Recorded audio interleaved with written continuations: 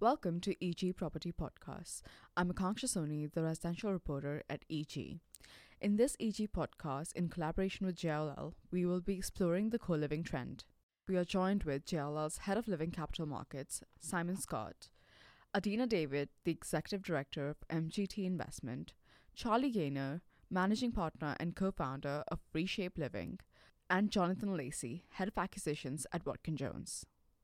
Where is co-living currently in its evolution as a sector? Simon, you want to start us off? I think it's fair to say still early days. I think it was, if we go back sort of pre-pandemic, the momentum was definitely building. And then Charlie, I'm sure, will add to this from an operational perspective, but I think there was a sort of apprehension around sort of tight spaces in the environment that we had to work through. And I think that certainly raised a little bit of scepticism. I've certainly heard reports that, in fact, the complete polar opposite from an operational perspective was the reality of life. Looking ahead, I think we're back into momentum building again, putting aside all the challenges of the financial environment in which we're working and pricing uncertainty and marking to market and all those sorts of things in what is still very much an emerging sector. But I think as an asset class, as a specific asset class, I think there's so many influences that we can take from more mature sectors from a capital markets perspective, principally student, but obviously the overlap. I think we often talk about the sort of Venn diagram of where build to rent overlaps with student and the differences and similarities between those two sectors in a co-living environment. So I'd like to think that this time round, this is the time where the co-living market will really start. And Charlie, would you like to speak from an operational perspective? Just directly responding to that first question, I think the sector is in a really strong place. I think that from where perception was of co-living pre-pandemic and sort of first movers in the sector, there's now really great data coming through of how these assets are performing.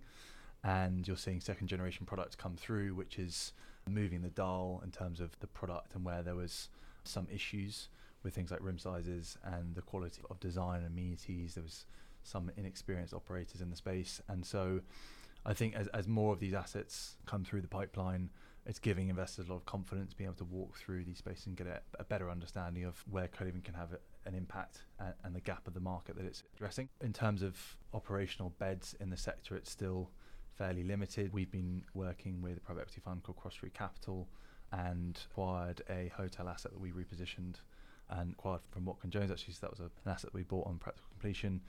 And it worked really well for us because of the size of the rooms and the back of house space that we no longer require, that we could convert to amenities. And I think there's a lot greater understanding of how co-living operations works now. There's a lot of property managers that are kind of diversifying from PBSA or BTR into the sector.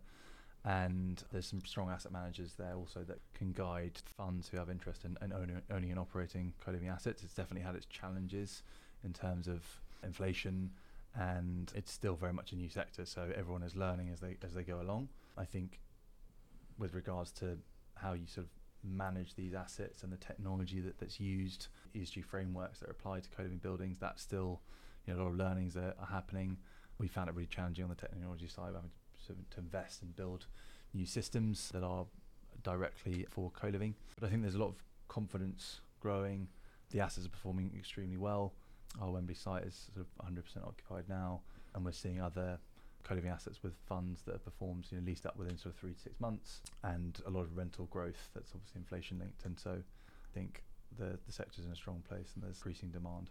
And because co-living is such a new sector and there is a lot of interconnectivity between all the living sectors, BTR, PBSA, co-living, now single family housing, so where does co-living sit within the living sectors right now? Jonathan, Watkin Jones is across all of them, so we focus across the kind of wider residential for rent space, which includes all of those asset classes. Our view is that you've got PBSA, BTR as kind of leaders within the residential for rent, and co-living sits kind of just behind those. I think the size of the target market that you've got within co-living is always going to be slightly smaller, so it's going to be slightly smaller as a sector than where PBSA and BTR have got to. But from an investor perspective, it's generally the same sets of investors that are focusing on co-living as they are on PBSA and BTR. I think just touching on some of the points that Charlie made just then as well around how the operational side of things has grown and how that pipeline has grown.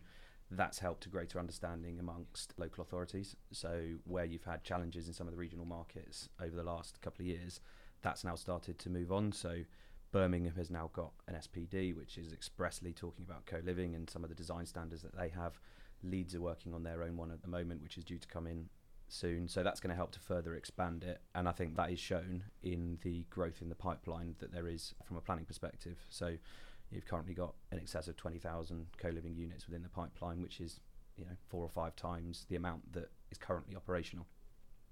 And Adina?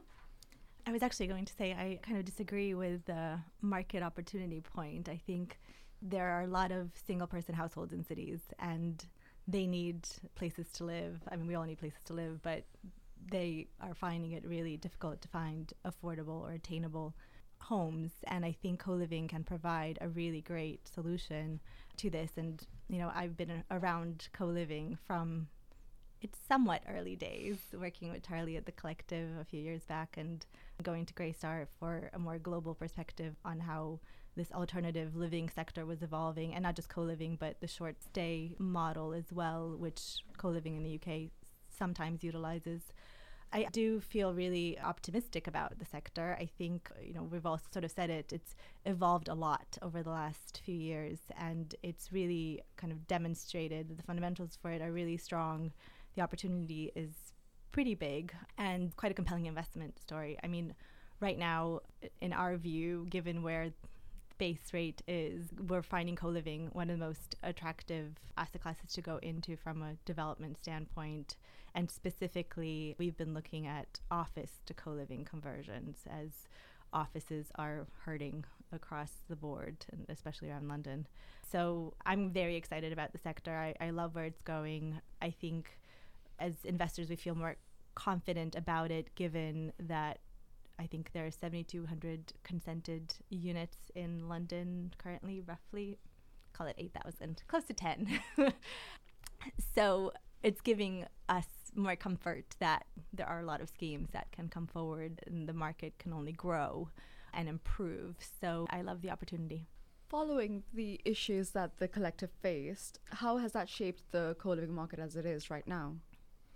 I think we all learned a lot of lessons as a market from everything that the Collective did right. And it's always difficult when you're a pioneer in any space to get things right the first time around, I think. But it certainly showed that the demand for the product was there and the operational model worked. Actually, it's a great product that is needed in the market and a good investment opportunity for those who are willing to go into it. And why wouldn't you, when retention has been strong in terms of residents staying and renewing and living in the buildings? It's, I think, a positive story, even if, the company who pioneered it isn't necessarily around. The folks who were part of that took away really important lessons, and the communities that were created by the Collective are still open and around, even if they're not under that brand anymore. So it's a good story, and I don't think it affected the industry or the segment negatively. Just coming in on that, I think there were certainly a few local authorities that assumed that was all it was. And I think there's been a lot of conversation. I know, Adina, you and I have spoken around how local authorities have shifted around what the minimum floor area should look like in terms of an individual room. PD's always had a sort of reputation for being rabbit hutches. I think that's a key thing that I would take away from lessons learned, and certainly talking to a lot of the team from the Collective, they effectively inherited a student scheme and morphed it into a co-living opportunity. So I think it would be entirely unfair. I think, as Adina's alluded to, it generated a lot of evidence, and I think the key evidence that I still believe there are a lot of local authorities, and again, keen to hear from the guys on the ground in terms of their exposure to various local authorities that still don't get it, and the demand that is there for this product. And unless we create more opportunity, the challenges in the rental market are going to continue. And co-living isn't the answer for everything, but it is absolutely part of the answer, in my view, in terms of creating, to Adina's point earlier, opportunities for single family households to actually get a home. And certainly I've had sort of first-hand experience student scheme, actually when I was at Watkin Jones, 18 square metre studio in Kingston city centre, a nurse coming in and was devastated when she couldn't actually buy one of the units. They were restricted to student use. But this sort of preconceived notion that small is not right, actually at certain points, that independence, the proximity, that was the key thing that I took away from the conversation that I had with her. Her perception was it was going to enable her to get a foot on the housing ladder. It was the proximity to the hospital and all the amenity that went around it and the safety and security that that scheme offered. That's really what resonated. And that's probably, 15, 20 years ago. And the market conditions, in my view, particularly in London and the South East, have only got worse. So I think we've definitely got to see more of this product come through to give, I think, local authorities confidence and see, as Charlie said, certainly we've looked at a lot of cash flows from operational assets over the last few years, and consistently they're well up into the 90s, and the rental have continued to grow. And I've often talked about it as a sort of affordable sort of housing tenure, but actually for a lot of the community it still remains unaffordable because the demand is so great. So we've got to get more, in my opinion, we've got to get more of this product into the market, and that furthermore will, I think, drive the equity interest into the space as well, because certainly that's a conversation I have with a lot of new equity looking at the sector, is it's how scalable it is.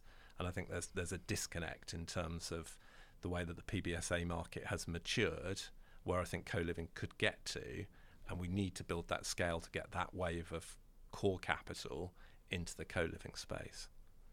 And is single-person households the main target audience of both your Jonathan and Charlie? Yeah, I would say that it is. I know from experience kind of in the last couple of weeks down on our scheme in Exeter called the Gorge, of the kind of pre-lets that we've had, so about 15% pre-let, the majority of those have been single family, and there's been a couple of couples. So the vast majority of it has been kind of single occupancy households. Charlie? Yeah, I would concur with that. We're targeting predominantly single occupancy, young professionals between the ages of 18 up to 35. We do have a cohort of students that live in our building. We have about 25% are actually over the age of 35. So it does also cater to slightly older audience that maybe are kind of using it as a pied-à-terre or moving between spaces. And I think there's previously been a perception that we're mostly targeting foreign residents. We actually have quite a lot that are from the UK, so maybe about sort of 40%. I think obviously what we're addressing with that audience is this level of convenience where they've grown up in an environment of having everything tech enabled and on demand, and ease of use as well as flexibility. So I think that's obviously one of the big differentiators to build to rent. Actually, in our Wembley building, you can stay from a night up to 12 months, but more traditional co-living that we're working on under a generous use class would be for 3 to 12 months. So I think that's a huge benefit where you've got that flexibility. You're not having to put down a deposit, and you can obviously move in much quicker than if you're running around trying to find PRS stock with working with landlords. It can take sort of 2 to 3 months. It's more a sort of hospitality light iteration, isn't it, really, in terms of that flexibility of the accommodation model, letting model.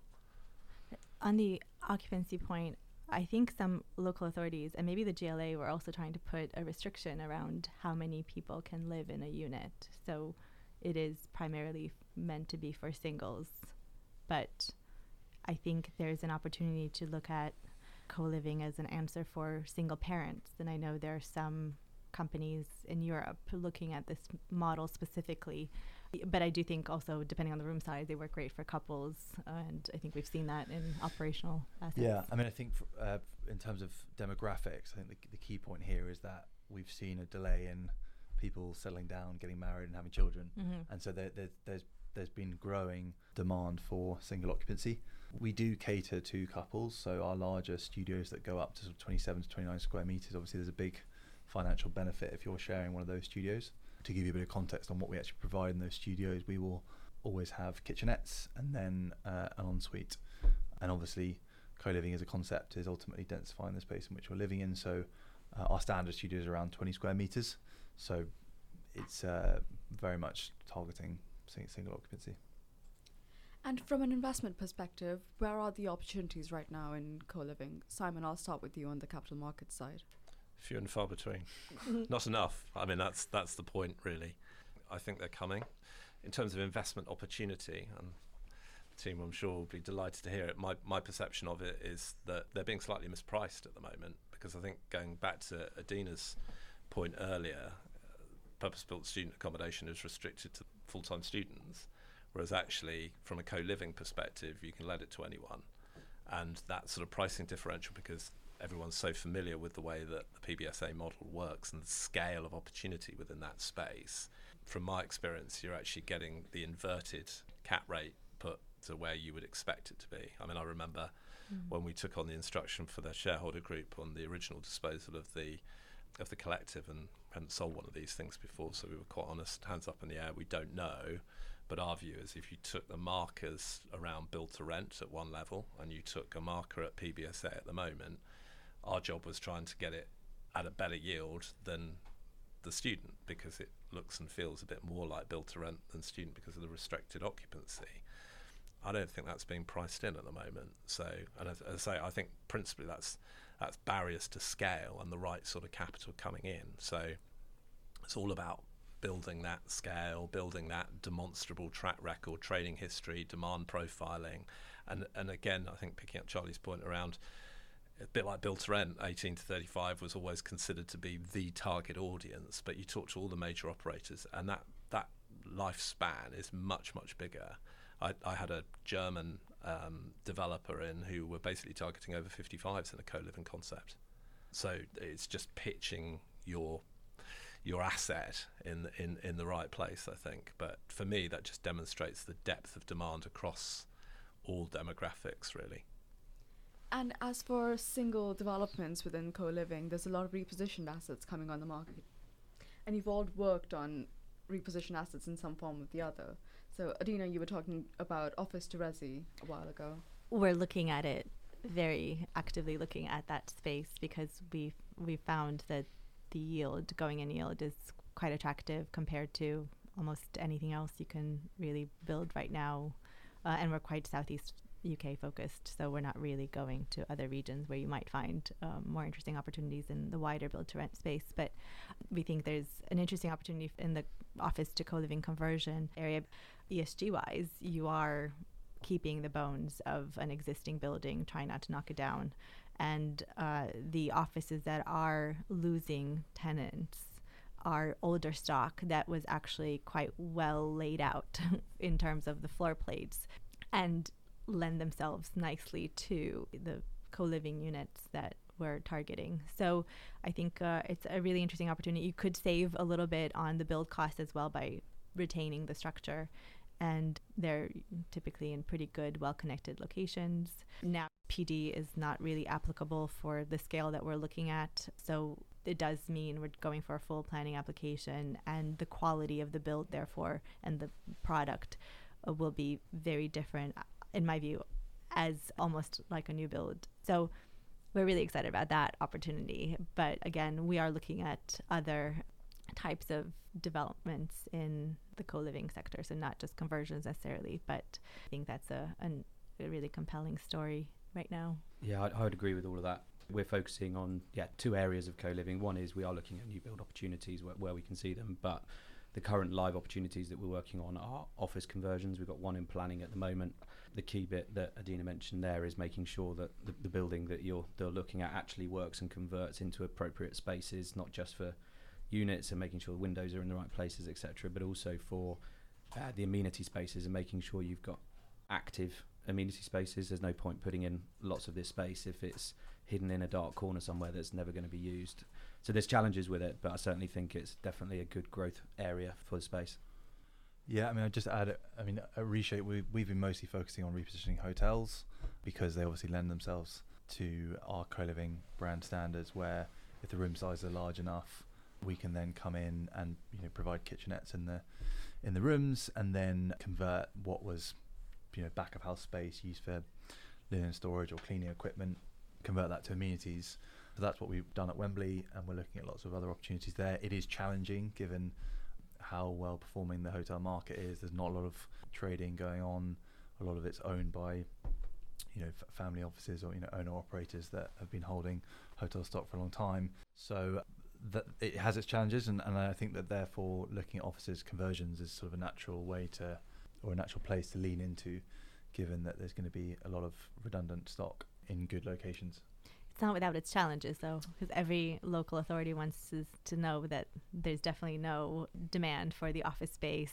And then, if you are competing with PBSA developers or student developers or hotel developers, it's that much more challenging. So you've got to find the perfect spot where hotel and student are not going to be supported, but co-living will, because it's seen more as a housing type rather than a transitional or student spot. So it's an exciting time.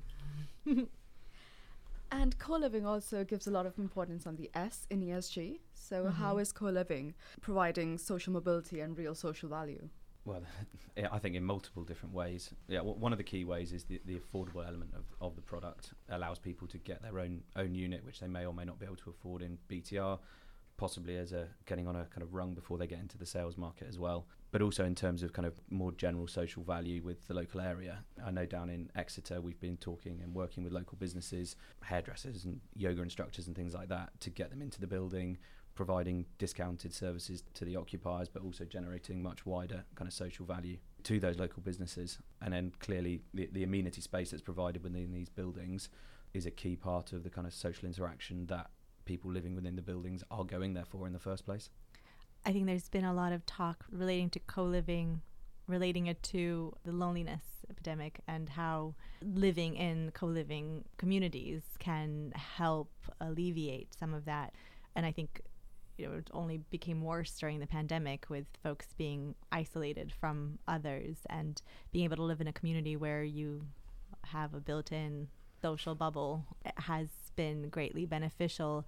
And I know from my time at the collective and speaking to many other operators more recently, people move into these communities for the lifestyle and being able to connect quickly with others, especially if they're like new to a city or newly single or whatever it is. Getting access to that community interaction really quickly has been really beneficial to many, and it's often cited as a reason for moving into co-living communities.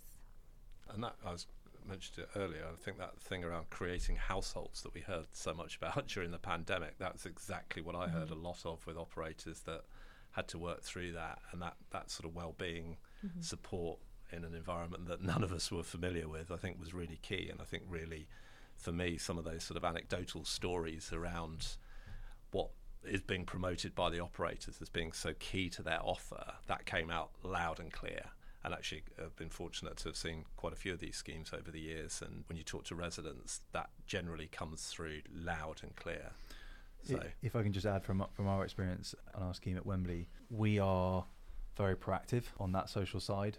And I think that's where co-living sort of differentiates slightly from build to rent, which do provide amenities. But with regards to how we're seeing operators actively engage the residents and bring them together through cultural programming and design the spaces very intentionally to encourage interaction, I think that co-living is really leading the way in the living sector, and how we're seeing some of that kind of event programming and use of technology and design. We also are very active in engaging the local community. So within Wembley, we work closely with the Young Brent Foundation.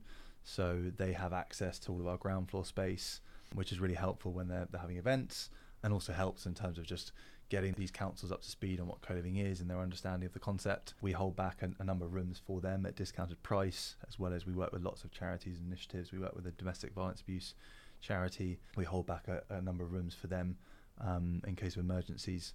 So, and obviously just inherently the product, that these spaces are shared buildings. I stayed on our building a month or so ago, and just being in the communal kitchen and watching people converse over, when they're doing their cooking and introducing themselves is a huge benefit. But I think to clarify, the idea of community, and it often gets banded around by all of the developers as kind of value to what they're offering, but I think that it needs to be done in quite an authentic way which doesn't feel forced, and I think it often just happens naturally by the nature of people living together in sort of a densely confined space. Yeah, I mean, again, we were chatting earlier about when you could point to the origination of co-living as an asset class.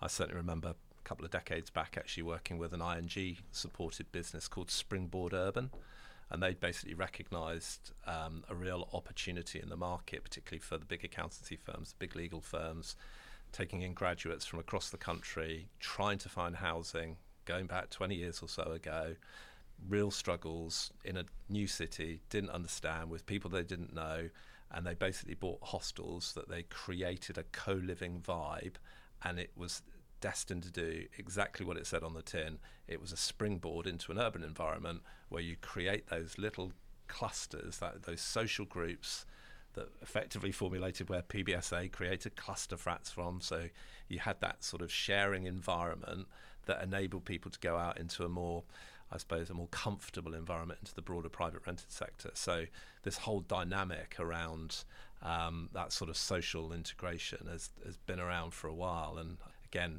sort of people often say, well, the rooms are too small or whatever, but actually you look at key worker accommodation, you look at police section houses and the communities from which those residents are coming. I mean, it's been a while. It's been around for a while. It's just being innovated into a more modern environment. That's the way I look at it. I think in comparison to build to rent, though, particularly if you're moving to a city like London and you don't know anyone, you're living in a one bed where you've got minimum space standard of 37 square meters, so you've got a lot of that. You're ultimately, with co-living, taking that 10 to 15 square meters and re-providing it into the building with amenities and services. And I think, from people from my experience of living in other cities and renting for one beds, you sort of close the door at the end of the day and it's quite a lonely experience. Co-living gives you the benefit of both having your own private studio, or my definition of co-living, where you'd have a private studio with a kitchen and ensuite, but then you also have that ability in the evenings to engage in an event and just have those chance encounters by meeting other people in the building. Completely agree. And how do you see co-living shaping up in the next decade? Hopefully more of it. Hopefully a better recognition of it as a sector. I mean, I think putting purpose-built student accommodation to one side, I think that whole thing around the professionalisation of the private rented sector and the diversity of offer that should come through living assets, I think that's what we're going to continue to see. I mean, the pressure on mom and pop landlords in the broader private rented sector I don't think is going away anytime soon. The legislative challenges, the financial challenges, I just think we're starting to really make those big steps into institutional landlords in terms of rental accommodation in the UK. And I think that can only be a really good thing. So that would be my prediction for the next 5 or 10 years. I think that we're already seeing it. We're starting to see living asset classes as being the largest sector of the real estate capital markets environment. See it in the States, we're catching up in the UK. I can only see that going pan-Euro as well. So co-living has a place in that story, I think. Jonathan? Yeah, I'd agree with that. You look at the kind of overall kind of core target market UK-wise, which I think Savills has said is broadly 725,000 people. There's only 25,000 units either built or within the pipeline at the moment, so maybe covering 3.5% of the total so far.